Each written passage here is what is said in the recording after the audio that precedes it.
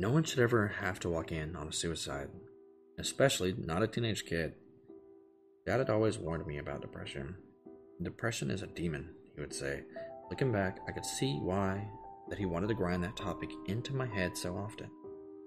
When I was younger, I was very absorbed in my own life. That is what teenagers do. Teenage problems, teenage drama, and teenage angst. You miss some of the larger issues that are right in front of you. I missed that my dad had switched jobs, not for better money, or for something he liked better, but because he was let go. I didn't understand the yelling that happened late at night, that I would drown out with music.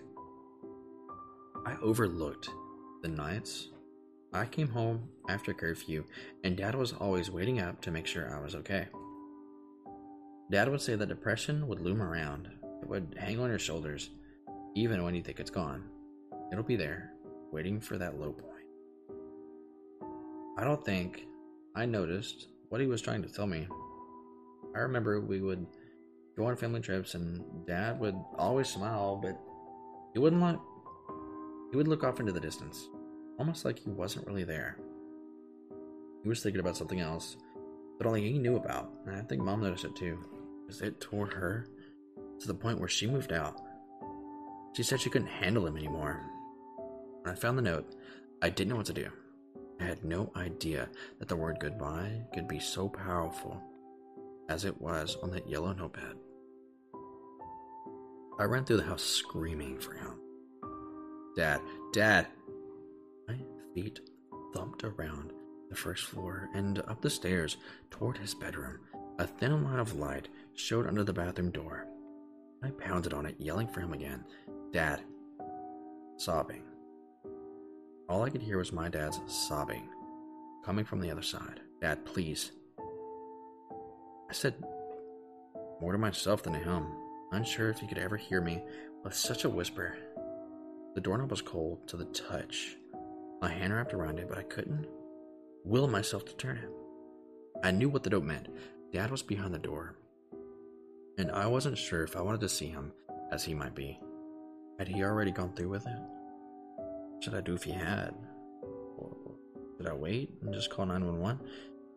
But if I didn't go in now, would he go through with it before anyone else was here to help me?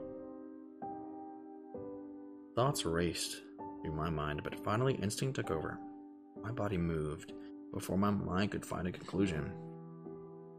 The door swung open slowly. There he was, razor to wrist, and sitting in the bathtub. A small trickle of blood ran over his arm. He was shaking. The blade had just barely pierced his skin. He didn't go through with it yet. I could still help him. I didn't know what to say, so... Dad, please, don't. Please. It was all I could think of. He didn't listen. He stared, like he always did, away at something, like he wasn't there with me. I followed his line of sight, and out of the corner of my eye, I could see it, or I couldn't see it until I really wanted to. The shadowed figure. An outlined figure of a man with no form. The form knelt beside my dad. He was touching him. No, he was holding him, holding his arm, holding his hands. Dad wasn't cutting his wrist. The shadow, the thing I could see but couldn't see, was cutting him. The long, smoky figure of the thing held the razor over Dad's wrist, and its head would shift from the blade to meet Dad's gaze, and then back again. It played with him, almost shaking. Should I? When I finally break my eye contact, they locked with my father's. He stopped looking at the shadow. He was looking at me right into my eyes. Help me. The blade slid effortlessly down his arm. Dad's eyes were watering, and I was frozen. I had no idea what I had walked in or what I was witnessing. Worst of all, I had no idea how to help.